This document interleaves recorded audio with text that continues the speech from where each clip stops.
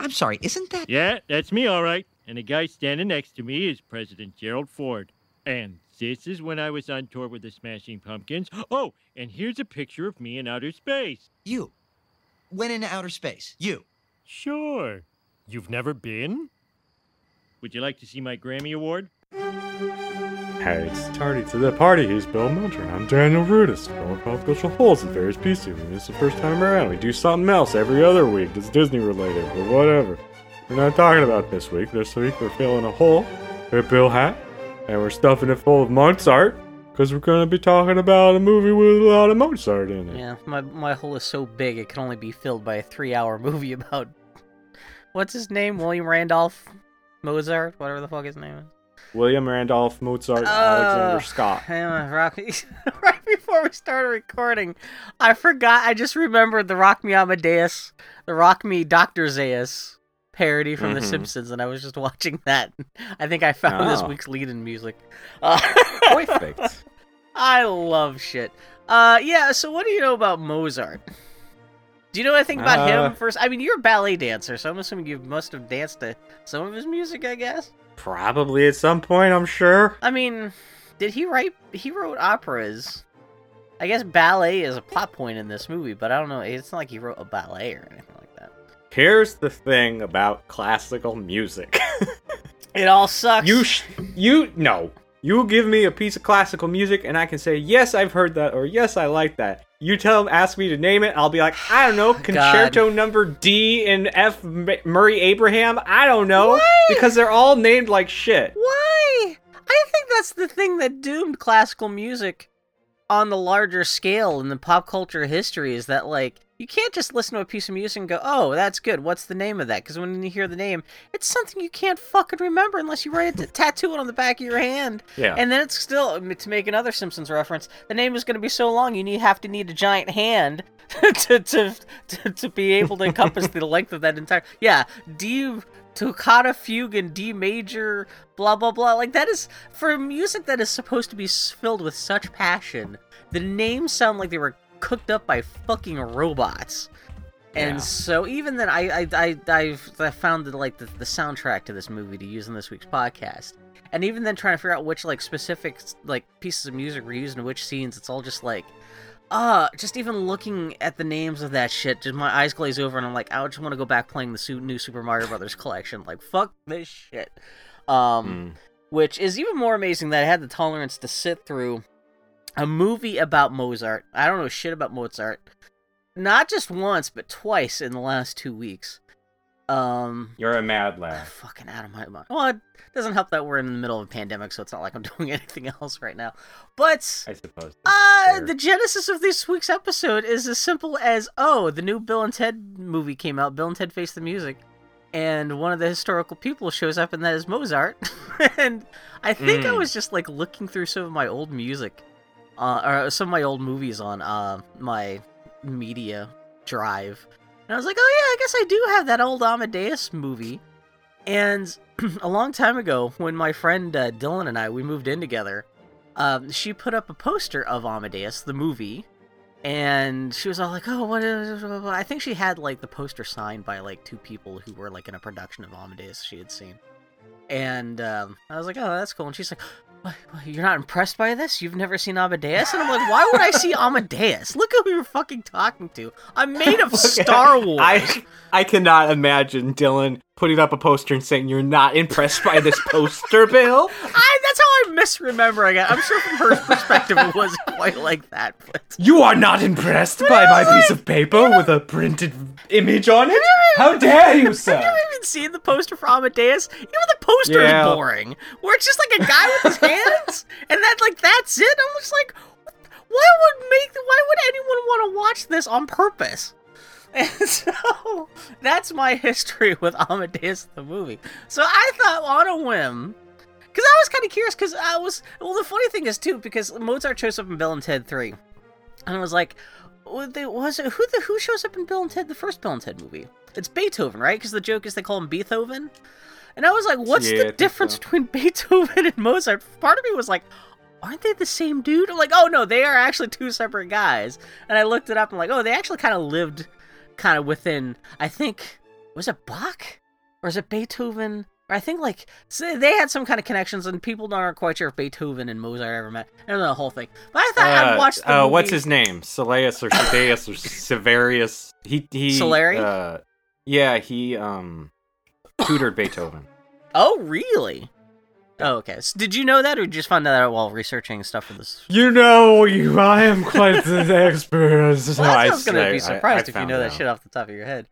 And so it was a simple... I mean, I did know it off the top of my head, but that's because of knowledge I learned 2 days ago. Exactly, yeah. But so part of me was also just more of a curiosity. I'm like, when Bill and Ted pick up... Well, I guess it's not even actually Bill and Ted. I can't believe we watched Amadeus because of Bill and Ted. Well, that's the thing. I was like, well, what year? What's next, Bill? What's next? The Genghis Khan movie starring John Wayne? I would don't tempt me, because there's other...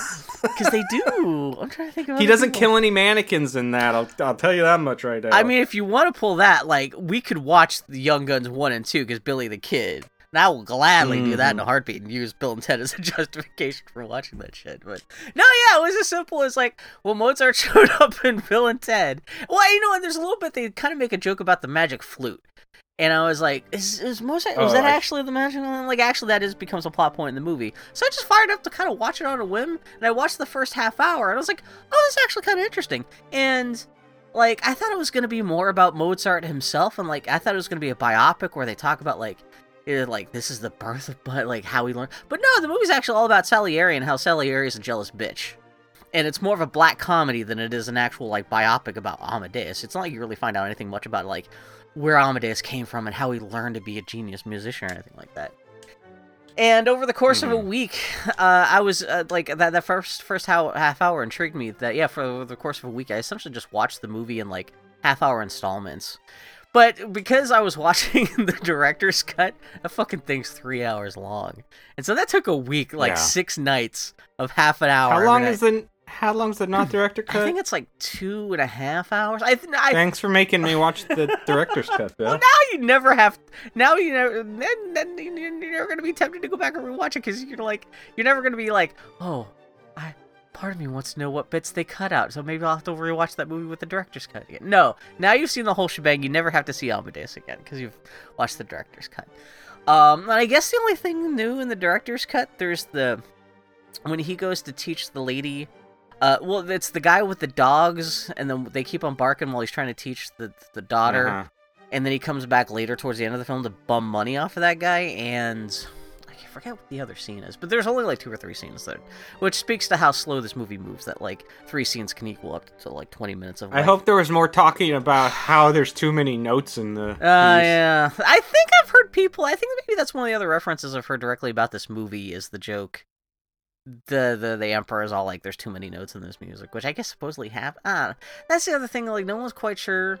Like, Mozart's life is cloaked in enough mystery and overblown myth that like it's a whole big kerfuffle. But what'd you think of Mozart? Amadeus, whatever the fuck we're calling it. Well, I didn't take any notes because this is 3 hours, and it would have taken me 8 hours to get through if I did. The plot's not that complicated. I mean, it's more no, the it's movie not because it's just fucking. It's not. Yeah. But do you know F. Murray Abraham from anything? I feel like I do, but I can't. And that's my other reference for this movie is I'm sure I've asked you this before. Have you seen Last Action Hero? Yes. F. Murray Abraham's in Last Action Hero, and because the whole joke is that, like, the main kid, he's from our world, and so he's recognizing all these actors in the movie. He sees F. Murray Abraham, and he's like, you killed Mozart. And F. Murray Abraham's like, what are you talking about? I don't even know what Mozart... And I think the joke is, like, because he's a cop. He's like, Mozart, is that like Italian gangster guy or something like that? And so it's funny now that I actually get to see... Well, no, remember the scene where Arnold Schwarzenegger's sitting when the kid comes home and listening to classical music. He's like, what is this? Oh, yeah. This is amazing. There's nothing like this in my universe. Oh, that's right. Now, I think this is... Because they don't have... because apparently there's no classical music in action movies. Unless the bad guy's listening to it while he's killing people. You think that would be the only context for Mozart music existing in the Last Action Hero universe, but... Nah, man, that sucks, because I was hoping to do Last Action Hero on the podcast sometime, because that movie is so fucking stupid. Hey, yeah, we've never done anything like that. Yeah. Actually, I should do, for my next pick, should be Last Action Hero, just to follow up with this. Anyway, so Yeah, you know what? That's the thing. I think that really, like, I think that's the thing that kind of hooked me, was realizing this wasn't just going to be a dry biopic about the life of Mozart from birth to death. It was the fact that it's just a very dry black comedy about Salieri being a jealous bitch the whole time. This movie's essentially the Frank Grimes episode of The Simpsons, or Yzma from Emperor's New Groove, getting pissed off at Kuzco for 3 hours and in live action. And I kind of appreciate that. It's rare that you see a movie that will dedicate 3 hours to someone just being a jealous asshole of someone else. Mm-hmm. And I thought F. Murray Abraham's pretty good. His makeup's terrible. It's not as bad as it would be now. Now he'd be all swollen and puffy because they don't know how to do old age makeup anymore. Well, they do that thick. Well, the technology has gotten better. So instead of just like plastic latex, now it's like silicone rubber that is like kind of translucent stuff. But they pile it on so thick. Like, it's the difference between the Emperor and Return of the Jedi. And like technically that makeup's worse because it's more like it's like monster makeup. But, like, it's more advanced makeup in the Star Wars prequels. But they put on so much makeup, he's puffier and fatter looking. Yeah. But yeah, Salieri looks like a fucking melting wax candle when he's old in this movie. But yeah, he kills him. He tries to kill himself. Which is also funny, too, because did you see anything about, the genesis of this story about how, like, Salieri in real life? I mean, this is Mozart was a real guy. Salieri was. I mean, everyone in this movie was. Wait, whoa! I'm just saying, they didn't invent people. They were this, real guys. Like, as much. Wow. Yeah. Well, at least all the characters in the movies all existed. But it sounds like the basic plot was cooked up because. Oh yeah. There's no document. Salieri was married. Oh yeah, especially the details of Salieri's life is just totally... That lady that he's like, oh, Mozart totally banged her and I want to do that. It was his wife. Oh, really? So I didn't even see that, which is funny. I pointed this out before, too, because there was something else we saw her. That lady, the singing lady. We've seen her in something else. Oh, God, did I write a note? I hope I did. About how she's the mom in Mac and Me. We've seen that lady in something else before. Wait, which one? The characters who in real life is essentially Salieri's wife, the singer lady that Mozart supposedly bangs. Oh, yeah. Like the super songstress lady. Yeah, she's the mom in Mac and Me. That was only made a couple years after this. And she actually, she shows up, she's actually the head quote-unquote villain in Steven Universe, too. So she went from an award-winning... what happened to her? She was in Mac and Me. Critically proclaimed. Critically darling movie, and then she went to McDonald's. Well, I was clicking on the cast list. I was thinking about buying the movie in iTunes, so could we watch it with subtitles while we were recording this episode, and it's too expensive, so I said fuck that. But I was clicking through the cast list, and iTunes does the thing, if you click through the cast list, you can see other stuff people are in, and I clicked on her, and I saw Mac and Me, and I'm like, wait, what? I was like, how is somebody from Amadeus also in Mac and Me? Oh my god, the world is funny, but yeah. Hey, why does everybody in this movie look like they eat farts? Well, especially that one guy, and you know which guy I'm talking about. You mean Jeffrey Jones? Guy. Oh, I know who you're talking. Yeah, it looks like he's made out of farts, sweating farts. He's sweating, eating, and just devouring all the farts. That guy, you know, which is funny too, because that guy and another guy who's part of the Emperor's court. They're two. I know those guys. Well, I mean, not personally, but both of those guys showed up in my favorite movie about the American Revolution, which that's a very sad statement to make. 1776. 1776. Which, have you seen that? I can't remember if we've talked about that before. No. But yeah, we've always talked about it. But... the 1972 version of the stage play. Yeah, the fat guy, the guy who looks like he's a sweating fart, and one of the other guys of the court. Which I don't know if that's intentional, but the fact that they're both from that movie and they're both kind of paired together in most of their scenes together, I kind of get it seems like that's kind of like an intentional little bit of casting there. But yeah, that guy's constantly just like, oh my god, someone get him a ceiling fan or something like that, because that guy's, and it's like they cast him because they obviously wanted like really kind of grotesque looking people for the Emperor's court, and so he's like, who's the most grotesque fat guy they could find? Mission accomplished. Yeah. Which is also funny too, because the dad with the dogs that I mentioned before is like in the deleted scenes. He played Baron Harkonnen in the David Lynch Dune movie, which came out the same year as this. But which I don't know if you ever seen David Lynch's Dune. No. I only saw that for the first time like about a year ago, and that's recent enough that like I don't know. Would you ever want to talk about Dune on the podcast? Yeah, my dad he loved Dune to death, The books. and I tried. Yeah, and I tried to start reading it several times, and I was like, "This is so thick." I tried to and do would exactly the same thing, and I'd burn out constantly. So. I was lucky enough to watch Dune with a bunch of friends, so we had a good time watching it. I don't know how it would be just like watching it by yourself for the podcast. Yeah, because it is David Lynch. It is David Lynch, and I fucking hate. It's the only David Lynch movie I've seen that I didn't want to punch in the face. So I guess that's the highest compliment I could pay it. But what am I saying? But yeah, the poor guy. His eyeballs look so grotesque. Like he's such a character. He gives fat men a bad name because, like, it's one thing to be fat, but when your eyeballs, when you look like you're custom designed by like the Return of the Jedi creature shop to be a fat man, that's not a good sign. But yeah, that's so. I guess the Genesis. So, go ahead.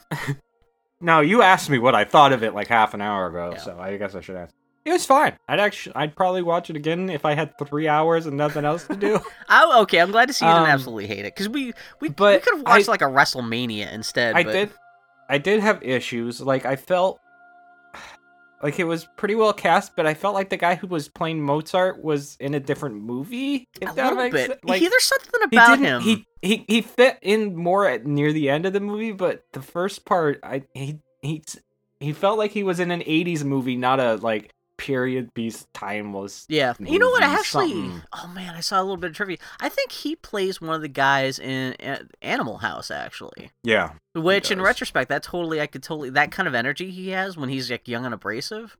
Yeah, he doesn't really. Well, I mean, I guess that maybe that's intentional because so much of the rest of the cast is kind of like esteemed.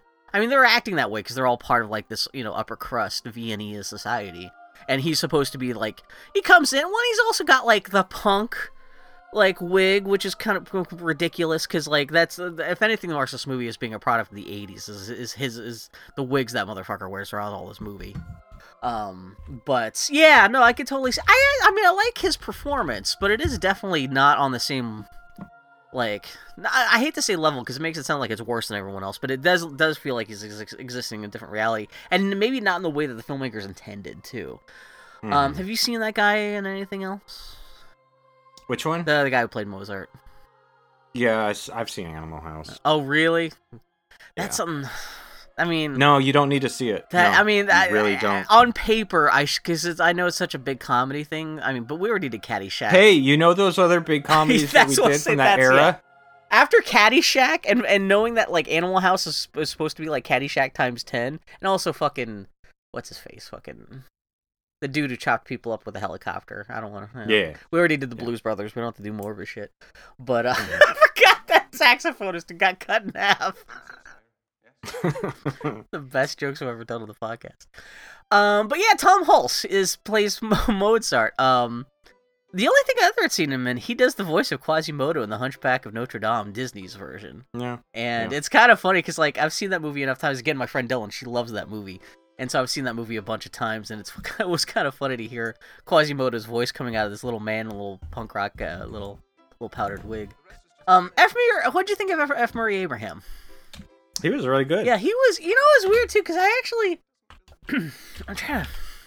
How do I phrase this without sounding like an asshole? It's never stopped you before. This is something I didn't. I know exactly. This is something I didn't appreciate until watching it a second time. And actually watched it all the way through as a normal movie the second time last night, just for the refresh for the podcast. Because the first time I watched it was actually a couple weeks ago, so I wanted to refresh. It's interesting that when he's playing the old man, I thought it's kind of overdone because he's so like effeminate and kind of like. He comes across as almost like one of the Golden Girls when he's an old man telling his story to the priest. But I do like how that kind of... Because he's such a buttoned-up guy. Oh, I thought he did that really No, well. I'm not saying it's bad or anything like that, but it's an acting decision that didn't occur to me until watching it a second time, where I could tell the difference between how he's behaving when he's in the insane asylum telling the story versus how buttoned up he is as Salieri in the past. because he's so distinguished, and he's the foreigner, and he doesn't want to let anything slip.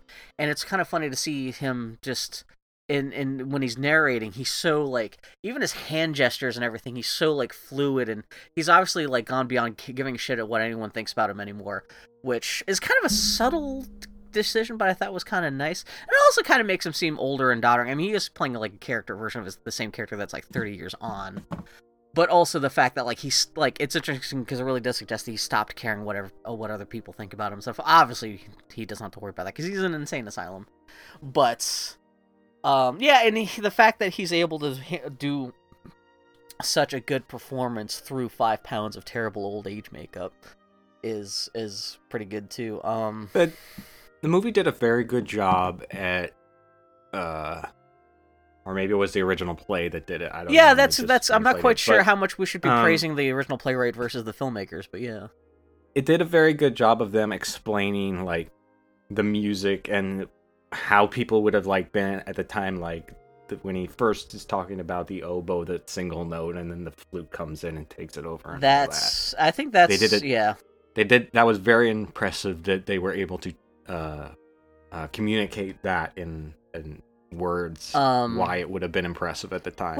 Although, man, old-timey people, come on. What in regards to what? To the stuff they like? Just everything. The fact that you can be that amazed by one oboe coming in and being like, oh, that oboe made me come in my pants. That was the most amazing thing I'd ever seen. And then you come in and you're like, motherfucker, have you seen TurboGrafx 16? I'm gonna blow your mind. Air Zonk is gonna shit your pants. But no, you know what? Actually, again, watching it a second time, that was my actual biggest takeaway.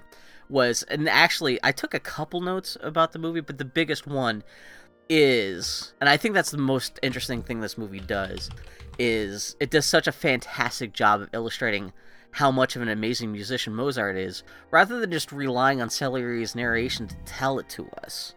The first time we really get to see Mozart is when he shows up, and he recognizes what Salieri was trying to write with that little welcome march that the Emperor tries to play.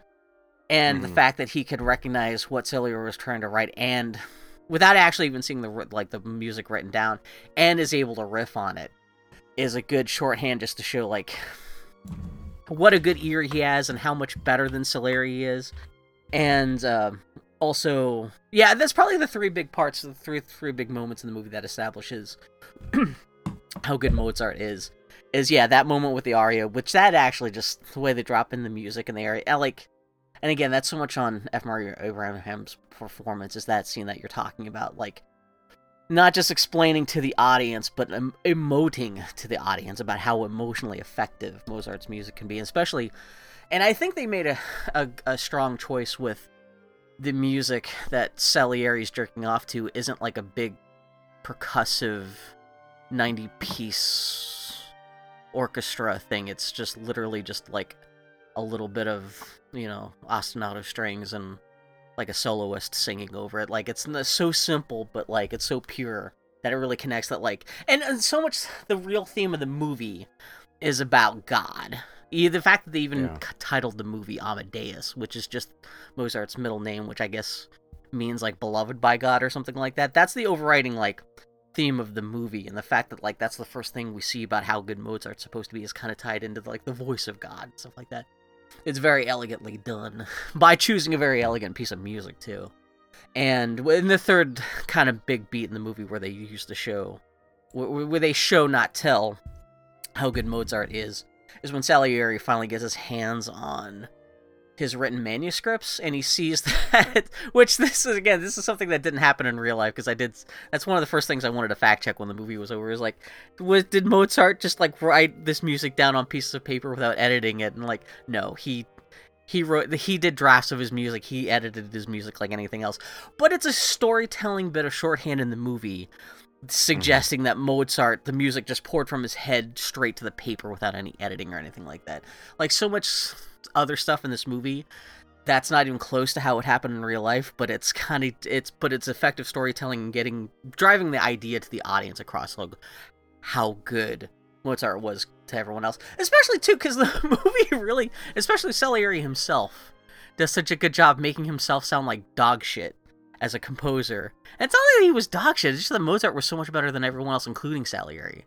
And because like even Salieri is like, oh, I'm the patron saint of mediocrity, and he actually wasn't that mediocre. It was really very good, but just Mozart was just like 10 times better than very good. So, but yeah, and I think that is the most impressive thing that the movie does, and that's the thing that kind of kept me emotionally engaged for 3 hours, was how the movie is so good at showing and not just telling. And like again, with any movie with narration, it's so easy to rely on the narrators telling you how you should be feeling and telling you the information, but the movie also... This movie would work without narration, is what I'm getting to, but anyway. I'm sorry, I totally hijacked what you were saying.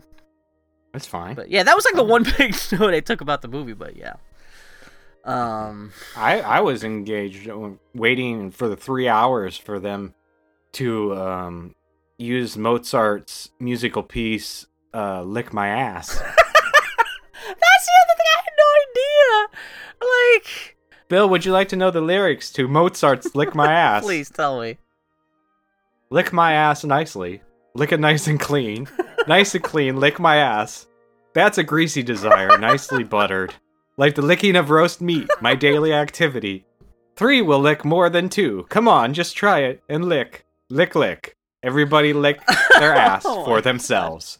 I love Mozart. I mean, obviously, the original is in German, so it loses some of the... No, you just get the same grace thing. and beauty of lick my ass. You get the same exact thing, except you get a lot of farting sounds from your mouth as you're going, Ich duscht, it's speaking Maya.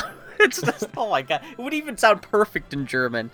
Oh my Lick mich god. in Arsch. That just like, I can't believe they actually, I can't believe they didn't make that a like even a joke in the movie. Like, and it's funny because like, it's... Hey, why? Okay, so why was this on my list? Why on earth? Amadeus? Because I didn't know anything aside from he farted that one time in the movie. Yeah. I didn't even I know don't that know why much. it was on my list, too. That's why I was genuinely surprised when it happened. I had no idea. That's how little I knew about Mozart, because I'd never even seen a trailer or anything like that. Yeah, well, you're connected. And what would he have done? What would he have done if he didn't have a fart loaded up, ready to go? Does he actually fart in that scene, or is he making fart sound with his mouth? Oh, no, I think that's I think the fart. insinuation, like, especially the fact that Salieri is standing right behind. And his wig blows I off. can't believe they didn't make more of a meal of the fact that the dude literally farts. Like, it's only by insinuation that he's farting in his face. They don't actually, like, the next shot after that should have been the reverse shot of, like, an animated fart flying out of his butt right into F. Murray Abraham's face, and I can't believe they didn't do it. The actual movie showed some restraint there, but, this is pretty fucking, oh my god. It is, I feel kind of, at least he kind of apologizes at the end. They do a good job of kind of redeeming Mozart a little bit at the end when he, like, I guess he only did all that because he thought Salieri didn't like his stuff, and I don't know. It's Well, they were friends in the real life. well, so that's the genesis of the story. The basic setup is what happened in real life, I guess, where Salieri was like the most esteemed composer in Vienna, was the core composer for the emperor, and he was a good musician. Despite what this movie, it's not the movie's arguing that he was a bad musician, but as opposed to what Salieri has to say for himself in the movie, he was a good musician. And yeah, so fucking Mozart showed up and blew everyone else away. And I guess in real life, what would happen was he got sick shortly after the debut of the Magic Flute. It's not like it happened in the movie where he like literally passed out halfway through the first performance and died like 6 hours later. It was a couple months after the first performance of the Magic Flute. And I guess there was a lot of anti-Italian sentiment going on in Vienna at the time, and so people were just like, oh, Salieri was Vienna's most important composer until Mozart showed up, and the fact that Mozart suddenly died so relatively soon after his biggest opera premiered, maybe Salieri killed him. And according to everything I could read, that like the rumors that Salieri was responsible for Mozart's death in any way was completely fabricated. But the rumors were enough to drive him to an attempted suicide when he was older, which, that's the inspiration for the start of this film. And the thing that really kind of fucked Salieri's reputation was, I guess like 2 days after Salieri died in real life, the Russian novelist Alexander Pushkin, he came out with a book called it's called Salieri versus Mozart, and it is such a about how I think it was a book. It was a fiction book, essentially fan fiction about how Salieri did kill Mozart, and I did see a great quote from I can't remember who said it, but a historian said that Salieri didn't kill Mozart, but Pushkin sure as fuck killed Salieri. Because that Pushkin book totally just, in the eyes of the public consciousness, just murdered Salieri's reputation. And so then I guess, was it Peter Schaefer, whoever did the play version? Paul Schaefer. Paul Schaefer. So that was... I can't believe he had enough time away from Dave to go write this play. So I guess using Pushkin's book as a basis, knowing half of it was made up and just based on fucking shitty public rumor and stuff, think, okay, what if I did a play based on that book and incorporated the bullshit in it, but did it in a fun, dramatic way? And again, not really supposed to be being a biopic about Mozart, but more being a portrait of Salieri. If you took the book at face value about him being a green-eyed, jealous monster of Mozart, not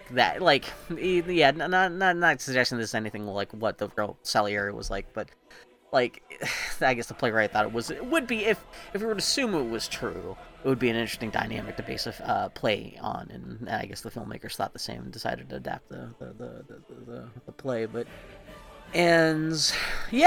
I said, this movie's not really about Mozart, and Salieri is really the main character of the whole goddamn thing. I like he's kind of both the main character and the villain at the same time, But yeah, so that's kind of the genesis of the whole thing. And do you recognize Mozart's wife's mom? Yeah. No, there's a couple. Yeah. I heard her voice and I was like, I know that lady. Even from the voice. No, I did the moment she shows up. So yeah, she plays. I guess it was Mozart's landlord, but he ends up marrying her daughter. She's the Jack and the Beanstalk's mom from Into the Woods, the original Broadway cast, which is on iTunes. You should totally seek that out. If you're only familiar with Into the Woods from the shitty live-action movie that was made from a couple of years ago, ignore that shit. Go back and watch the original Bernadette Peters version. It's on, the DVD is available on iTunes and stuff like that. It may actually be on, Amazon Prime and stuff like that, too. But yeah, I was glad to see it, which is funny, too, because this would have been right around the time Into the Woods was premiering, too, because I think they did film that stage play version of Into the Woods with the original cast in 1986, so it was just 2 years after this. But yeah, no, and then I did not expect Jeffrey Jones to show up as the Emperor, which is... Yeah, I didn't like him in that role. I mean, granted, it was fine. I don't like him in general. No, really? See, I love Jeffrey Jones, and I'll take Jeffrey Jones whenever I can get him. Which, is maybe not the best thing to say about a child molester or whatever. Yeah. But that was the heartbreaking thing when that news came out, because I loved him so much, because he had such a specific energy that so other few people in movies had in the 80s, and which now comes across as just child molester energy. The fact that his most popular movie is Ferris Bueller's Day Off, where he's going around chasing a child, comes across a little bit differently these days. But I love the fact that, he pretty much must have filmed, because Ferris Bueller just came out a year after this, so he must have filmed Amadeus and Ferris Bueller practically back-to-back, which cracks me up. I'm trying to think of other crazy... I really like the casting of, Kenny Baker? Yeah. Well, that's... In fact, he actually gets a couple lines. And again, iTunes, I was looking through the cast, I was curious to see if iTunes, if you clicked on Kenny Baker... if it showed anything but the Star Wars movies, and no, it's just Amadeus. And for people who don't know, Kenny Baker, he's pretty much the head dwarf. Speaking at the, there's the parody version of Opera, yeah. oh god, what's the name? It's the play with the... El Gemino? I should say, I've seen The Magic Flute, so... Oh, you've seen The Magic Flute? When did you see The Magic Flute? Yeah. Oh, years and years. No, and but years it's... and years and years and years ago. Was it any good? Yeah, it's good. It was one of our earliest recommendations from a listener. What version of The Magic Flute? There's a bunch of them. Oh, okay. I don't know if remember there was a what specific... version I If watched. you're still listening to us, listener, you're probably not. I watched one from the 80s, Oh, yeah? I'm gonna guess, or late 80s, early 90s. I also wonder, too. Okay, this got me thinking about last night, actually watching the production of the Magic Flute that's in this movie. I got to thinking about how I wonder if this movie was kind of a visual influence on Baron Munchausen. Because they would have been just getting ready to put Terry Gilliam's Baron Munchausen movie together and all the stage stuff. Which, granted, they would also be pulling from the same reference sources, too. So, like, Baron Munchausen would have probably looked pretty much the same without Amadeus existing. But Amadeus pretty much takes place at the same time the Baron Munchausen stories were supposed to be taking place. And the fact that there's so much of, like, you know, theatrical stuff and tricorn hats and stuff. I kind of wonder if this movie was a little bit of a visual touchstone for when Terry Gilliam was explaining how he wanted all the stage production stuff and Baron Munchausen to look. I kind of wonder if he pointed anyone towards Amadeus. But yeah, no, him, Mozart's wife. I kind of like her because she's so American. Yeah. It's funny because so much of the cast is No, like faux European. She does a very good job of that role. She could have been an incredibly annoying character, but she pulls it off that she's just very sincere and cares about her. That's the thing, and especially when I started like, okay, he's gonna get married, and I was like, oh my. When I first started watching the movie, I was like, okay, this is just gonna be again more of a biopic. I was like, okay, this is gonna be his, because they show him getting married, and he rushes into marriage against the wishes of his father and stuff like that. And I was like, okay, this is gonna be the first of like 4 marriages we're gonna have to see him get involved in this fucking movie. And I'm glad that I think in real life he actually did have a couple wives, I guess, Mozart, but they just focus on this one lady, and she doesn't seem to be super particularly bright, but she really does legitimately love Mozart, and she goes out of his way to fight for him at every possible opportunity, without them making too much of a meal in the movie. But I really like the casting. Yeah, that's the sincerity of that character is really appreciated. And I guess that's one of the other big scenes that's in the director's cut that wasn't in the original version, is the whole thing where she goes to Salieri's place to fuck him. So Mozart will get the post teaching the Emperor's daughter, or whatever the fuck. I didn't quite get. What was he trying to do? Was he trying? I think what was he they doing? leave it up to your imagination, because I think he just wants to pull a power play. Because at first he's all like, well, the fact that whole scene comes after, the thing about Mozart having fucked the girl that Salieri had his crush on, it seems to be that he's trying to get revenge on Mozart by, like, trying to fuck his wife. And it is interesting that when Salieri does, like, tiptoe up to that threshold where she's buck naked, she's taking her top off, and he could just fuck her right there. It is interesting that, like, Salieri, like, chickens out at the last moments. And it does, and the movie never really says anything like, did he always mean to chicken out at that point? And was he just, because she gets pissed off because the moment she gets topless, he freaks out, rings the doorbell, and says, get out of here, and he has his servant come in and whisk her away, and she gets pissed off, because like, what the fuck did you bring me here for? Like, I'm naked, what the fuck's going on? And I do like, the movie really never says whether or not he intended to just humiliate her in this fashion, or whether or not he actually did mean to go all the way and just chicken out the last moments. The fact that he is so godly, and so much of his, at least in the movie version of the story, so much of his vow with God is about his chastity. You could argue that he probably just remembered his vow to God right there in that moment, he didn't want to lose the moral high ground with God, and so chickened out with the potential of being able to fuck the big titty lady. But yeah, no, I really liked, and supposedly that actress, originally was supposed to be Meg Tilly was going to play that character, but she like got fucked up in like a soccer match, and so she got brought in at the last second. And yeah, just always with the soccer. And she does a good job. Even the first scene where we were introduced to Mozart when they're wrestling on the ground, it's like she does such a good job with Tom Hulce playing actually kind of pissed off at Mozart, but also still being kind of like under his wiles and stuff like that. It was good casting. I really love. She did a really good job in that role. And again, for a character who could have come across as kind of a shrew or not fun or anything like that, she was like really entertaining. And yeah, her mom is totally awesome. And now these messages.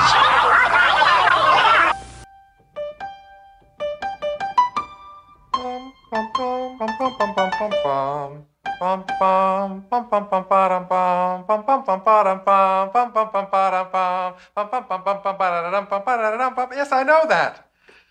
Oh, that's charming. I'm sorry, I didn't know you wrote that. I didn't.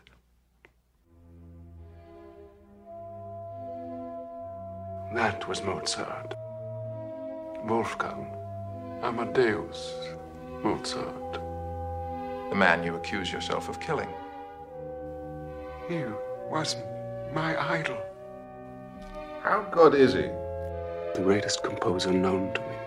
Is it true? I think you really are going mad. Our illustrious court composer, Maestro Salieri. If you have something to confess, do it now. Give yourself some peace.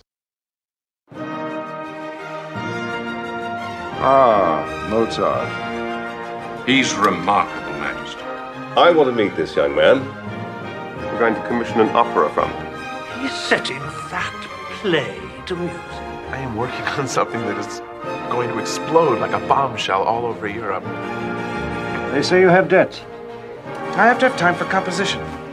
But your Grace, I assure Your son is an unprincipled, spoiled, conceited brat. Why would God choose an obscene child to be his instrument? Rather than let a mediocrity share in the smallest part of his glory. I'm a vulgar man, but I assure you my music is not. Believe in it. Fire which never dies, burning me forever. Oh, yes.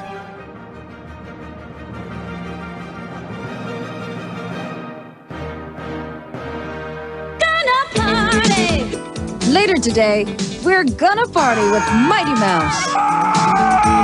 Right after Pee-wee. I read Tim Curry auditioned for Mozart. I would have liked that. Well, supposedly, this is kind of a heartbreaker for me, is the two of the people who played Mozart in the stage production of the play that this movie was based on, were Tim Curry and fucking Mark Hamill.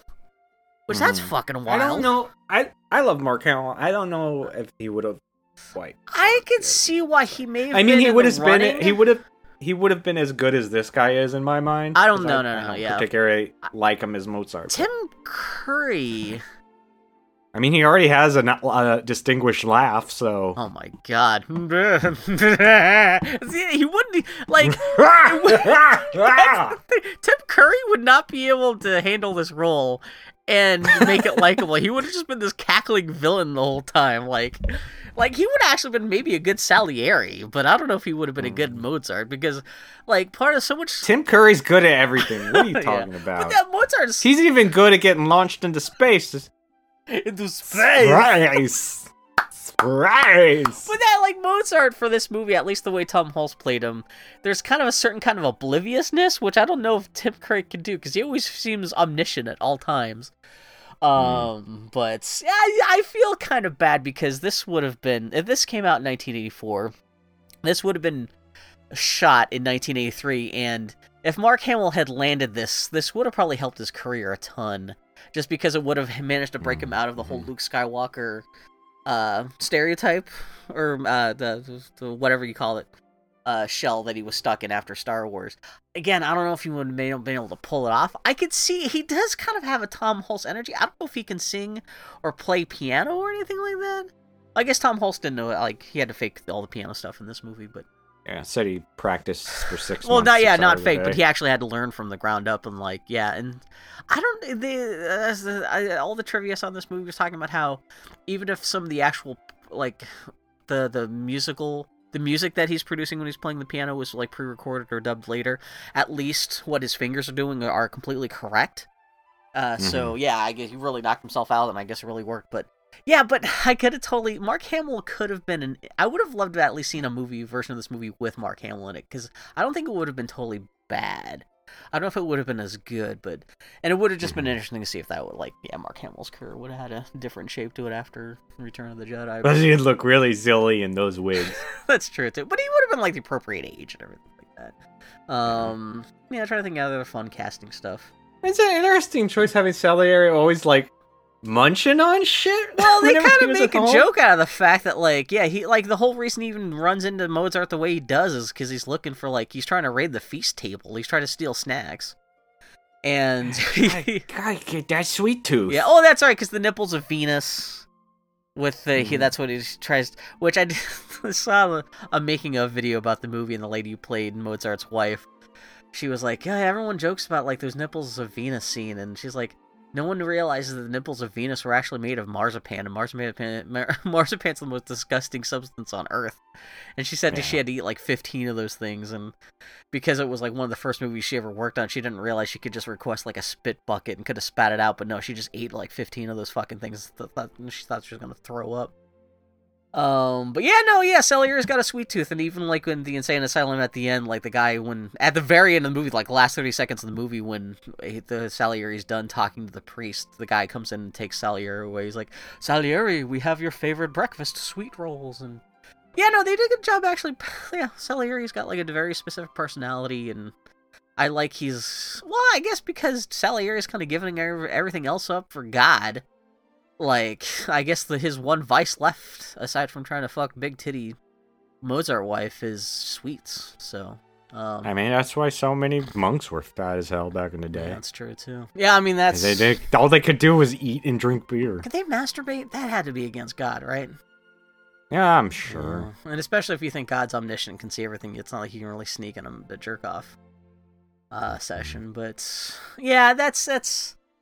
And also, if you want to look at this movie from another perspective, this movie's all about how religion drives people crazy, because Salieri's only as worked up in this movie as much as he is because he thinks it's not just that Mozart's better than him, but he thinks God is actually using Mozart as a tool to actively work against Salieri. So not only does he take Mozart being better than him personally, but he also ascribes it as a personal grudge against God, which seems to work up Salieri even more. And yeah, as I get older, especially living in America in 2020, it's getting easier all the time to want to punch religion in the face. But so that kind of skews my interpretation of watching Amadeus right now for the first time, and Salieri's motives seem extra, just kind of come on, dude, get your shit together. But yeah, it's yeah. Have you seen any opera? I saw when I was in middle school. We got dragged to an opera, and I can't even begin. It was a fat lady singing at the end kind of opera. It was some kind of shit. I can't even begin to tell you what kind of opera. How about you? I've seen a couple. Yeah. Operas are You mean in the flesh, not just on DVD like The Magic Flute, right? Both. I can't remember if we saw Marriage of Figaro live or Barber of Seville live. I think it was the Barber are they not the of same Seville. thing? I guess not if they have two I different don't think titles. so. I thought the Barber of Seville was an act within the Marriage of Figaro, or vice versa. Is the Barber of Seville Mozart? Man, this show's no. Apologies to anyone listening to this not. who knows anything about classical music, because again, I don't even know Mozart from fucking Beethoven, from Bach to fucking. You talk to me about... Barber of Seville is by... Oh, I just had his name on my But yeah, it's screen. not Mozart. Cesare Strebellini. Really? Okay. I don't know. That was... Man, and fucking... That's also funny, too, watching this movie and, kind of seeing how, No. Gianci Rossellini something. Some Italian motherfucker. I don't know. It is. Don't ask me to pronounce these dudes' names. It is funny to see how quote-unquote transgressive the Marriage of Figaro was supposed to be. And again, I'm watching this and I'm like, it's a bunch of people singing. How is this? It's like when you find out, supposedly The Rite of Spring caused a panic when it was first performed in, 1922. And, you listen to The Rite of Spring now and you're like, what the fuck? What? Again, we've made this joke before, but, this is what people did before they invented Nintendo? What the fuck? To be fair, everybody was high as hell on opium. Or lead poisoning in the paint and stuff like that. Yeah, so I guess. So I am in a weird place where I don't mind watching operas. I wouldn't mind watching the Magic Flute again, but man, Well, I was about operas can be so boring. Well, I was about to ask, the operas that you've seen, were they in English at least? No. Have you ever seen an English opera? You mean an opera that was written natively in English? Again, Or sung. Are in they English? bad? It's really awkward. Oh, okay. Which makes sense because like they're not singing because the I think dialogue would be written for specific like.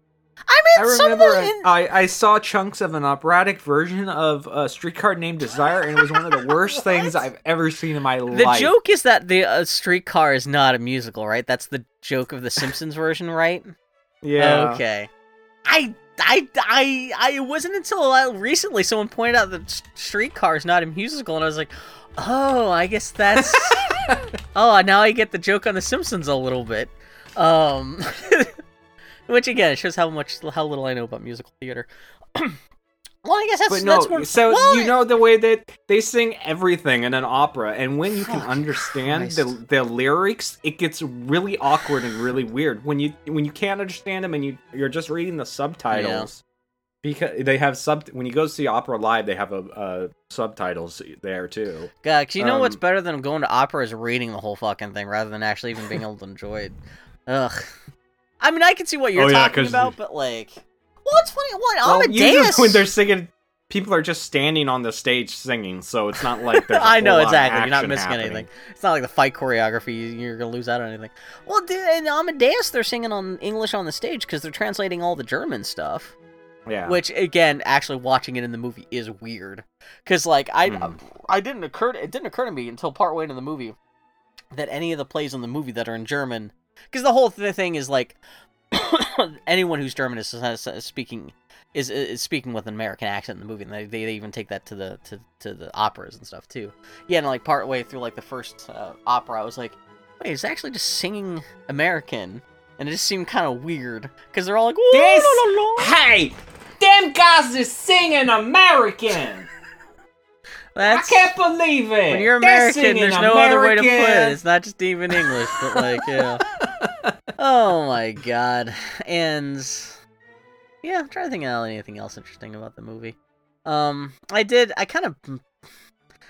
favorite part of the movie, aside from the whole mechanics of explaining how good of a musician Mozart was over everyone else, my favorite part of the movie was at the end. What'd you think about the ending when Mozart gets sick? He goes seepies and he die, but they do a little music jam and they create that thingy together. What'd you think about this? And he's all snap and he's like, yeah, jam. Yeah, that's not my speed. It turns into fucking Whiplash real quick. I did like that scene.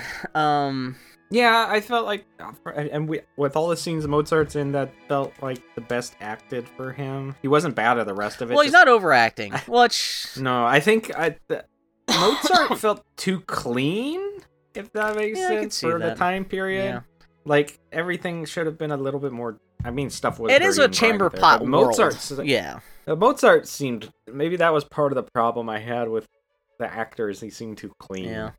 I mean, it's not like First Night clean.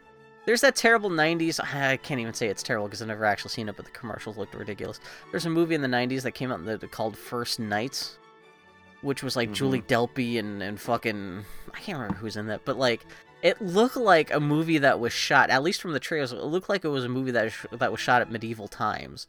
Because the costumes and everything everyone's wearing looked like they were just like, came straight from like the fucking factory in Mexico to these actors in the Hollywood Hills. Like there's absolutely no attempt to put any kind of grit or any kind of like feeling of reality into anything. And Amadeus isn't that bad, but it's definitely... It makes the movie feel a little bit cozier that it's not super dirty. Even the insane asylum at the beginning and end of the movie. Like, if Terry Gilliam had made this movie, there'd be shit all over the walls, and it'll be all nasty. Whereas in this version, it's all just like... You can tell they kind of just filmed that shit like in a military museum. But it's not like... It doesn't smell like piss. Let's put it that way, so... It's a little more civilized. I mean, everybody looks like they eat farts. No, but yeah, it's funny. The world isn't made of farts. Everyone's turning into farts from the inside out, but yeah, it's not like they're living in such a disgusting world. And that guy the sweaty fart man was familiar, but I can't find him on the cast list because he's not listed as Sweaty Fart Man. Actually, if you type in Amadeus Fat Man, I wonder that would come up. But yeah, actually, I wonder if you type in Amadeus 1776. Not that it really is he in matters. 1776? Yeah. He played, he was the dude from Maryland, because I remember that, because instead of pronouncing it Maryland, which that's at least how they pronounced it in Pittsburgh, he's always talking about how it's Maryland. So that guy always stuck in my head, but man, 1776 is so fucking good. But yeah, no, so at the end, there's an exchange at the end of the movie, which that kind of sealed the deal for me on me liking the movie, which is nice because it's also the last scene of the movie. It's kind of the climax of the movie. It's the scene where Mozart is trying to, they're working together to write the Requiem Mass, and Mozart says, "Do you believe it?" And Salieri says, "What?" And Mozart says, "The fire which never dies, burning forever," because I guess the piece of music that they're writing is about demons being cast into hell and the triumph of good over evil. And Mozart's question about a fire which dies burning forever, I was like, oh, that's nice, because he must be talking about philosophically, like, about their music living forever. And Salieri agrees, and I thought that was a nice little philosophical touch. Rewatching it, I realized he doesn't say a fire which never dies burning forever. He says a fire which never dies burning you forever. He's essentially asking Salieri if he believes in hell. And that's less interesting, because my first take on that, I thought they were talking about the music. And this is after Mozart has already apologized to Salieri, and they've become like actual like kind of friends now. And the fact that I like the idea that the first thing Mozart would ask after they finally like clear the air between themselves a little bit would be like, "Do you believe our music can live on?" And like Salieri would say yes, and that would kind of justify all the shit both of these characters have gone through in this movie. It's kind of disappointing to think I accidentally misread that into the ending of the movie, and it's actually just, Mozart asking Salieri if he believes in hell, which is a little more mundane, and which ties better into Salieri's perspective, because his whole thing is he's driven by God and fear of hell and all this shit, but it's kind of less interesting. And the thing that, one thing I did find that was really interesting on YouTube, I need to figure out how I can find this again, but someone took the whole ending of the movie, like that 7-minute scene where they're composing together, essentially, the death mass. Somebody actually took that scene, took the audio from that scene, and compared it to the actual written version of that piece of music as it's generally accepted as it is now, and also translates all the Latin that they're talking about in that scene. And so you get to see exactly like, it is really just the at least the part of the Requiem Death Mass that they're writing together in that scene is essentially about demons being cast into hell, and that little, it's almost kind of a callback to the beginning of the movie, how there's like a soprano voice that comes in as like an angelic voice on top of the demons, like banishing the demons away to hell, and how like that is like the like kind of the voice of an angel, which is funny because then that's what also Mozart's kind of singing in bed. He was like, blessed I am, I'm from heaven, or something like that, and then the voice comes in and stuff like that. But it's, if you like, I'm gonna look it up on YouTube right now and see if I can dig it up. But it's really cool. Yeah, again, like there's no talking head or anything like that. It's just a bunch of text and just showing the progression of the music as it exists now compared to the notes that Mozart is dictating to Salieri. And it's kind of cool to see, like, okay, yeah, actually, like, I don't know, I just thought it was kind of a cool visualization of everything that Mozart's dictating to Salieri. I thought it was really cool. Even if it did highlight the fact that, like, my first original take on what Mozart is asking Salieri in that scene was wrong, which is less interesting. I like my original take about fire burning forever, but what else? What do you think about what else, Bill? It was 3 hours long. For a movie that was 3 hours long, I'm trying to think of anything else that was good in there. A lot of sugary sweets. What do you think of the Mario 64 collection? Was that pretty good? I don't know. Amazon's taking their sweet ass time. Oh, you didn't buy it digitally? No. Aw, I feel bad because you bought me a copy of that, essentially. You gifted that to me, and it was very appreciated. That's fine. I've played them all before. So oh, yeah, you're not missing that much, but yeah, what the fuck is up with Amazon? Plus, I'm playing... I wouldn't be playing it anyhow. Well, everything's on fire and the world is ending. I know, Bill, but so. still, it's a little. It's especially because we live in the Pacific Northwest, and both of us live pretty close to an Amazon distribution center. So, yeah, things are fucked up. Where is? No, I've been playing Spelunky 2, so that I wouldn't be playing Mario anyway. How's Spelunky 2 treating you? It's hard as shit, but it's very good. Okay, that video about essentially that just illustrates the whole writing of the death mass at the end. If you just look in Confutatus K626 scrolling score, it's a 7 minute and 46 video on YouTube. I think I found it just by looking up Amadeus Confutatus, and it's like the first thing that'll pop up. And yeah, no, it's just like just a nice giving more context to exactly what they're kind of composing there at the end, and what the story of what's happening in the scene is, and yeah, so yeah, it was good. Spelunky. It's fun. Yeah, it's hard. It's fun. Good. Are there like whole new worlds and stuff like? There's like new biomes you're going to and stuff. Yeah. I was playing it, and John was sitting on the floor next to me, and it died in a horrible way, as you do every time. And I said, crap! And he just started singing, crap, crap, crap, crap, crap. So, it's reached that stage where you gotta be careful what you say around him. At least it was only crap, too, yeah. Yeah. Does he actually ever want to play the games? Like, does he ever want to lay hands on a controller? Now and then. Oh, wait, so you're probably playing on PC, though, right? No, it's not. It's only on PS4. Oh, it's only on PS4. PC's in like 2 weeks or something that's like weird. that. 3 weeks. I wonder if there's an exclusivity deal or something. Yeah, there always is. I'm glad you like it, because I know people fucking love that Spelunky shit. Like, it sounds like even the smallest change to the formula would be enough to drive people nuts.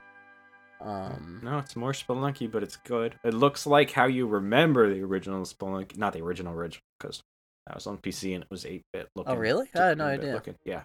Well, then, with the Spelunky that everyone knows, that's not that old. It's less than a decade old, right? And it's all hand-drawn anyway, so it's not like the pixel art would have aged or anything, right? Yeah, no. It just looks a lot cleaner now. Yeah, my only experience with Spelunky is for the... Oh, God, what was it? Was it Ashley Birch from... Oh, God, I think she commissioned me to draw some artwork for an edit of that game she was putting together as a gift for a friend. And that's my only... I've never actually played Spelunky, but I've drawn artwork for, like some kind of patched together version or something like that. So I got to see like how the animation frames for the main character works. Which, is there a main character in Spelunky, or can you kind of change that character to, like, do they wear costumes and stuff like that? There's different characters. Oh, okay. Character select screen. Oh, that's cool. Do you max out different? Is it like Tony Hawk where they have different stats and you can max out like their stuff? Or No. Oh, okay. No. Same thing every time. I know people can take a monstrous amount of time into those games. I don't know how much. Different items. It's randomized. Well, I'm glad you like it. One of the few, like, because I've reached the point in video games where if I'm reading a game description and it all seems cool, and then they throw in the two worlds procedurally generated, I'm like, well, fuck that noise. Mm-hmm. I'm so sick of procedurally generated shit. Yeah. I'm glad I didn't play too many games with that stuff in it, but like I fell hard into the whole PUBG Battle Royale stuff, which is kind of like the other on the other end of the spectrum from procedurally generated. It's like, what if there's only one map and you just played it a million times with like with 100 other players? But yeah, yeah, no, it's. Is there anything else coming out this fall that you're interested in as much as Spelunky? Probably, but I don't remember. Yeah, no, it's been the Mario collection. It's been good. Everyone's complaining because, especially, I mean, I was bummed more than anyone else at the fact. What? No, people don't complain. No, but it is ridiculous. They didn't try to do anything to the controls or the camera in Mario 64, and especially Sunshine. I played Sunshine again for the first time like a decade ago. And even playing that on a Wii with a GameCube disc and a GameCube controller, I was like, oh man, my hands feel like they're losing their fucking minds because these controls don't make any sense anymore. That was a decade ago. And a decade after that, those controls feel even worse. And I'm actually surprised at how much of a good time I'm having going back to Mario 64. What you think of all the controls in those 3 games? That would be the one that would have aged the worst. But yeah, fuck, man, Mario Sunshine's a fucking mess. But yeah, no, good Tammy. Thanks again for gifting that to me. It was very, very, very appreciated. So yeah, I'm playing the hell out of that. Yeah, I'm like, I've only got like 20 stars, but for me, like, I tend to be a slowpoke with my games. That's actually quite a bit that I've only gotten like in a day and a half. But yeah, Amadeus. That was a pretty good movie. I was surprised. Again, I was surprised at how much I really genuinely enjoyed that. Yeah, I'm surprised how much I didn't dread going through it. How long did it take you to watch that thing? I know 3 hours, but... Well, did you speed it up? Half an hour. I watched half an hour earlier in the week, and then the other half an hour yesterday or the day before, and then the last 2 hours today sped up. Okay, yeah. Well, that's the thing. The movie does move slow enough that you could watch it sped up and you're not going to miss that much. Do you watch it sped up with subtitles? No, there was no subtitle. Oh, that's right. I forgot. It's the copy that I found in the internet dumpster that we were trying. Yeah, that's right. Shit, I forgot about that. Yeah, usually my housemate, I could have given it to him, and he's usually pretty good about tracking down subtitles and putting subtitles into stuff, but this is something I found myself, so... It had no subtitles. I'll have to buy the real version, because I like that movie enough I would actually want to throw cash at the people who made it. Not that... I'm sure it's... I think Hollywood, the way the Hollywood studios are set up, I'm sure most of that cash just goes straight to whatever big studio owns that movie, and not so much the people who made it. What? No. But, yeah, no, like, I was genuinely surprised at how much I liked Amadeus. I even texted Dylan last night. I was like, hey, guess what? Tomorrow we're recording an episode about Tardy the Party about Amadeus. Finally got around to watching it. And she was like, yay. And yeah, she's like, now are you impressed by my art? So she said the version that she saw. I forget who she said played Amadeus, but no. I forget. I can't remember who she said played Salieri, but Michael Sheen played Mozart, and that's actually some great fucking casting. Michael Sheen. Oh God, I'm trying to think. He played Wesley Snipes on 30 Rock. He played the bar owner in the last Tron movie. He's been in a whole bunch of stuff. You might recognize his face, but I really like him. He's a good... I don't want to call him a character actor, because he doesn't just do character roles, but he's a good actor, and I could totally see him being a good, like, really just like a little bit of a prick. Mozart. So yeah. So next week.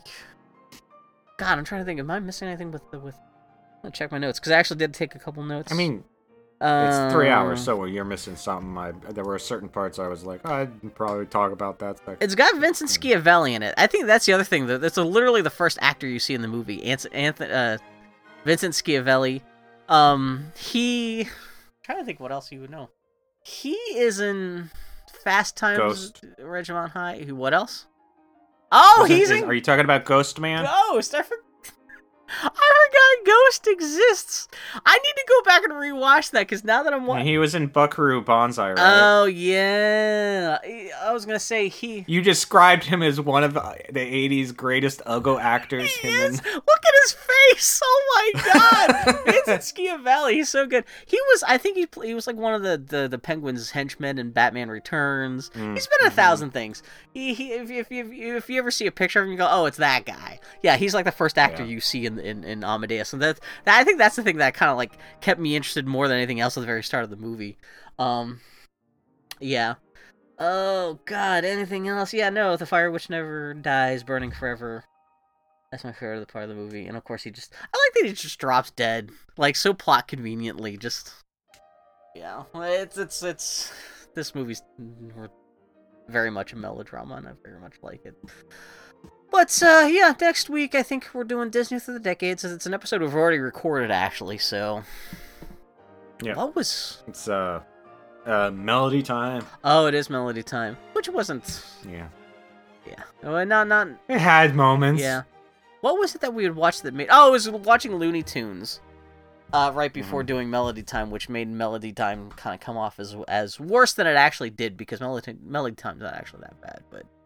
Yeah, so yeah, we've got Melody Time on Disney Through the Decades. Go check that out. If you want to see 20 minutes about Pecos Bill. God, fucking forgot about Pecos Bill. God, it's fucking lame. No, it's the tugboat that you really hate. The tugboats. Go watch tugboat. Go watch the fucking go watch Melody Time. When you get to the tugboat part, skip real fast through it, which it kills me to say because again, it's the Andrews sister singing that part of the movie, and it's my favorite musical part. But the actual cartoon itself is a fucking waste of time. I think that after that, then we have to start worrying about. Well, at least I have to start worrying what I'm gonna do for October, because then I have to well, you get to decide if you want to stick to Disney through the decades or do 2 Halloween things. Oh, we're watching Mr. Bogey. No, we're not. Jump ahead. Well, I even pointed out that, chronologically, the next Disney Through the Decades episode will be Ichabod and Mr. Toad. So even if we stick through Disney Through the Decades, at least the next episode will be like Halloween appropriate because it'll be Sleepy Hollow. You said you had seen Sleepy Hollow, right? The Tim Burton version? Yes, I asked you if you had seen. Yeah, I think that was at the end of next week's episode that you'll listen to, yeah.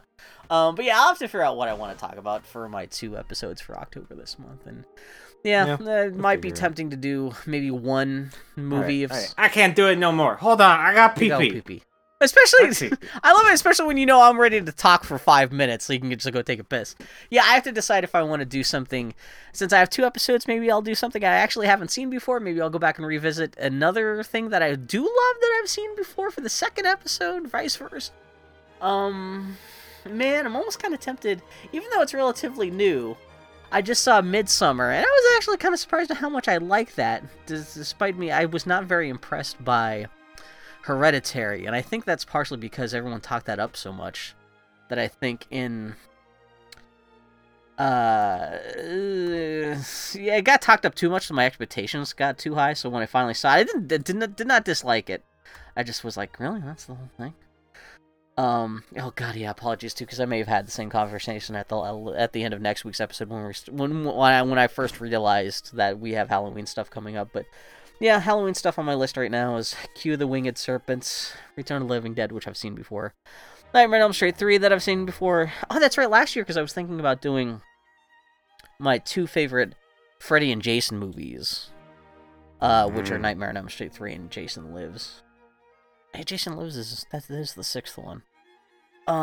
Other Halloween movies on my list are Terror Vision, The Conjuring, Chopping Mall, Slumber Party Massacre, Night of the Comet, Near Dark, Night of the Demons, Mystics in Bali, welcome back, Sweet Home, did we not do Sweet Home? Oh, that was one of the games. On the NES episode. Yeah, because we did, that's right, last year one of the things we did was like a horror game special, I forgot about that. Seventh Curse, Rocky Horror, did we talk about Rocky Horror? Oh yeah, we were gonna talk about Rocky Horror. Did we never actually do? Because I know we've talked about it before. I can't remember. No, I was like, you want to do Rocky Horror? And you were like, I want to save it for October. Oh yeah, if you want to do Young Frankenstein, an American movie. American movie's so fucking good. Yeah. So that's actually the list of stuff that I have on my Tart of the Party Google Doc. I'm trying to think of anything else that's beautiful. But yeah, so we could have done WrestleMania 2. That speaks to how good I thought Amadeus was that I don't totally regret having done this in lieu of another WrestleMania. Wow. Which, that's my highest compliment. Because it's been like 2 years since we did WrestleMania 1, and I keep meaning to go back and do another one. Because that's such a good time with that first one, but... Oh, I have more... The Thing... We talked about The Thing. We did. Oh, that's Abbott and Costello meet Frankenstein. That's right. Oh, a Friday the 13th PS4 game, which I'm sure no one's playing anymore. Trick or Treat. I saw that. That's a piece of shit. No, it's not a piece of shit, but it's not that great. The Blob. Oh, okay, yeah. Anyway. But yeah, if people have recommendations for Halloween stuff, feel free to throw it our way. Do you have any interest in seeing Midsommar? No. No, why? Do you not like scary movies? Like actual scary movies, not just like... I just don't give two shits. Like, I like the special effects behind them, but I just don't care about scary movies. It's actually, I like Midsommar just because it's like it's a horror movie in the broad daylight. It's not about spooky dooky scary stuff. I watched The Invisible Man last night. The new Universal, the thing with the fucking Mad Men in it. It was fucking terrible. Like, it wasn't bad from stem to stern, but like there's But no, everybody's talking about it. It is interesting because that was one of the first movies that like got dumped straight from theater straight onto VOD. And I am so glad I did not pay like $30 to buy that brand new sight unseen, because I was tempted just for the novelty of like, oh, this is one of the first movies that's going straight to video. But yeah, it was not that great. But yeah, we'll figure out something what we're doing. Well, like I said, next week we know what we're doing because we've already recorded it. It'll be Melody Time, Disney Through the Decades. Go check that shit out. Go say hi to Slewfoot Sue for us. The hottest Disney redhead, who actually I guess I can't say that because there's... You can say whatever the fuck you Well, want. no, because if I say that, then everyone's going to be like, but... Not Amadeus. What's her face? Her name's Ariel. That's what it is. Yeah, but people can't say that because she's 16. Oh, shit. Is she? Yeah. Aren't all the Disney princesses like 16 years old. I'm not a child. Don't you take that tone of voice with me, young Wow, woman. you've really seen that movie. My sister watched it a lot. Yeah, my sister was not into the Disney stuff, so I didn't have that excuse. Like, I think it's okay to have a boner for a Disney princess, especially if you were like a kid when those movies were out. Like, it's a little bit creepier if I'm like a 45-year-old guy watching The Little Mermaid for the first time and going, oh yeah. But if you're like 12, you're like younger than Disney princess, who gives a shit? Of course you're gonna be sexually demented. I don't think by I've the ever rest of your been life. like, oh yeah, with No, I know. Disney Well, I was 15. No, I was 14 when The Little Mermaid came out. So I'm an older woman. That's what I'm saying. Legally allowed to have that boner. Oh man, I hope scientists have done papers on how human sexuality has been completely twisted by Disney princesses. Both women wanting to be them and dudes wanting to bang them, and also half the ladies also wanting to bang them too. But my wife mentioned that she's getting me, aside from what I know she's getting me for my birthday, she's getting me a surprise present. And she said she showed it to you, and you said it was the greatest gift that might have ever been made. And I was like, so you're getting me a Mary Poppins real doll? Because that's what Bill would think the greatest gift ever made is. I'd be terrified. I don't know if I could. When presented with a Mary Poppins real doll, I would be totally like Salieri with Mozart's wife, where I would think that's what I want. When actually presented with the real thing, I'd probably feel ashamed of myself and then run away. The moment I get to see her rubber vagina. Yeah. Oh, God, yeah. Oh, God, yeah. I'd rather just masturbate to the movie than... Yeah. Jesus. Well, Give me a it's holodeck, good though. That place. might be a different thing. Give me, like, an actual Oh, flesh well, and yeah. blood facsimile of young Julie Anderson. Oh, Jesus H. Christ. Okay, what are we talking Anyway, about? that's all to say. He's a mudgeon on Twitter. I'm the Grumpy Turtle on Twitter. Tardy Podcast on Twitter. TardyPodcast.com. Share us around. Whatever. Our listenership does go up when you tweet about us on Twitter. Yeah, not that's just pretty retweets. So you might as well get that going if you don't feel ashamed that you listen to this kind of garbo. And thank you for putting up with us talking about Amadeus. Two very uncouth dudes talking about such a fancier and refined film. It won 11 Oscars, blah, blah, blah. Hey, I've seen operas. I fancy. Which is truly fitting because it's Salieri is the patron saint of us. Because we are the patron saints of mediocre podcasts. Yay. Yeah. I did like that when he's all like, how can you be a mediocre priest? Because he's like slams on the... He's like, I speak for you. I speak for all of us. I speak for everyone who's mediocre. Like, how do you... I mean, I guess maybe you could be a bad priest if you... I don't know. I'm trying to think about it. I don't know. I know he's talking more philosophically. He's not specifically accusing of, like, the guy's... The way he gives rights is not as good as that other guy over there. But I just thought that. But yeah. Party the party. Triple T to the P. Yay. We did it. We did another one. Yay. Yay. 3 hours wasted of our lives. Because spent that time playing more Animal Crossing. Oh, Yay. God. I think almost 750 hours into Animal Crossing, which is how many... I could have watched Amadeus multiple times during that 750 hours. At least twice. At least twice. Is that like 20 times? I can't even do math. Jesus. Don't ask But anyway, me yes, to do yeah. So anything. I feel we should get some kind of podcast award for talking about watching Amadeus and talking about it. That shows how much patience and refinement we have. Yeah. And we weren't pompous about it, which is the real. Yeah, I love. I'm sure there have been other podcasts that have talked about Amadeus, but are real pompous. Oh God, especially when they're talking about like what an Oscar winner it was and stuff. And I like we're willing to admit I don't know what the fuck Mozart from anything else. I don't know. I mean, I'll have to now that I've got the soundtrack, maybe I'll listen to his stuff more and be like, ooh, I do like that part where it goes. I know his music. You just ask me what he do, and I don't.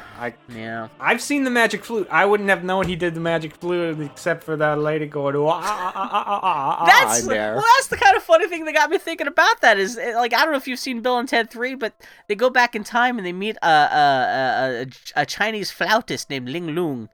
And it's funny because she's playing a flute, and then Mozart goes up to her, and I don't know what he says because he's speaking German. But he's like, and then he picks up the flute and he starts playing. I don't know what he's playing, but like I was like, oh, that's kind of cute because he's known for the Magic Flute, so of course he would be all about the flute. Like, I thought it was cute. The end. So. The end. Okay, we'll be back. Yeah. The fire that never burns, never dies. Do you believe in it, Daniel? The fire that burns brightest, burns shortest. That'd be great if there's this beautiful music about creativity and frustration. It ends with the most shittiest platitude of like, Salieri, I'm really sick and I think I'm gonna die tomorrow morning. Do you think I'm a really bright candle that burns twice as fast? Salieri just farts and I was like, I was there, motherfucker. That'd be great. That's how he kills him. He just sits on his face, farts, and he dies.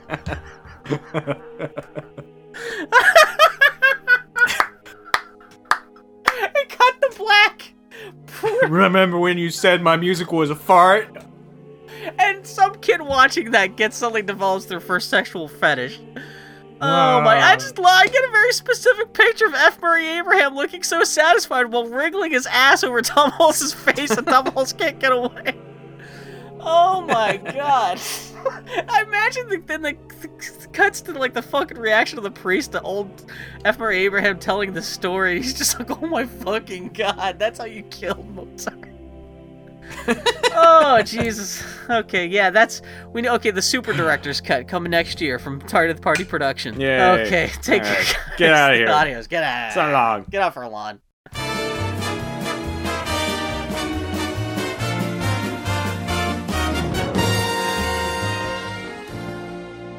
Help, the human's about to escape. Get your paws off me, you dirty ape! He can talk. He can talk, he can talk, he can talk, he can talk, he can talk, he can talk. I can sing! Ooh, help me, Dr. Zaius. Dr. Zaius, Dr. Zaius.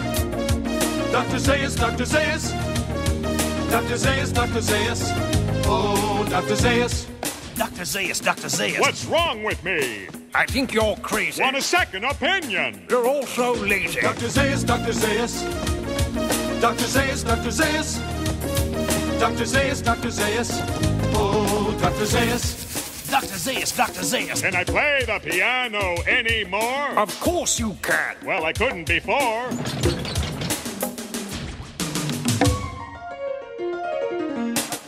This play has everything. Oh, I love legitimate theater. I hate every ape I see, from chimpanzee to chimpanzee.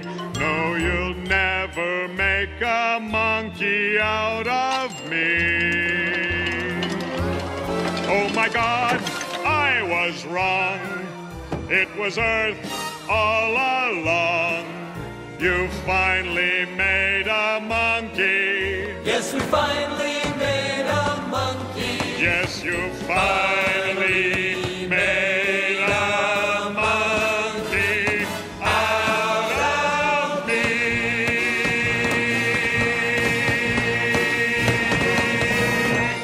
I love you, Dr. Zaius.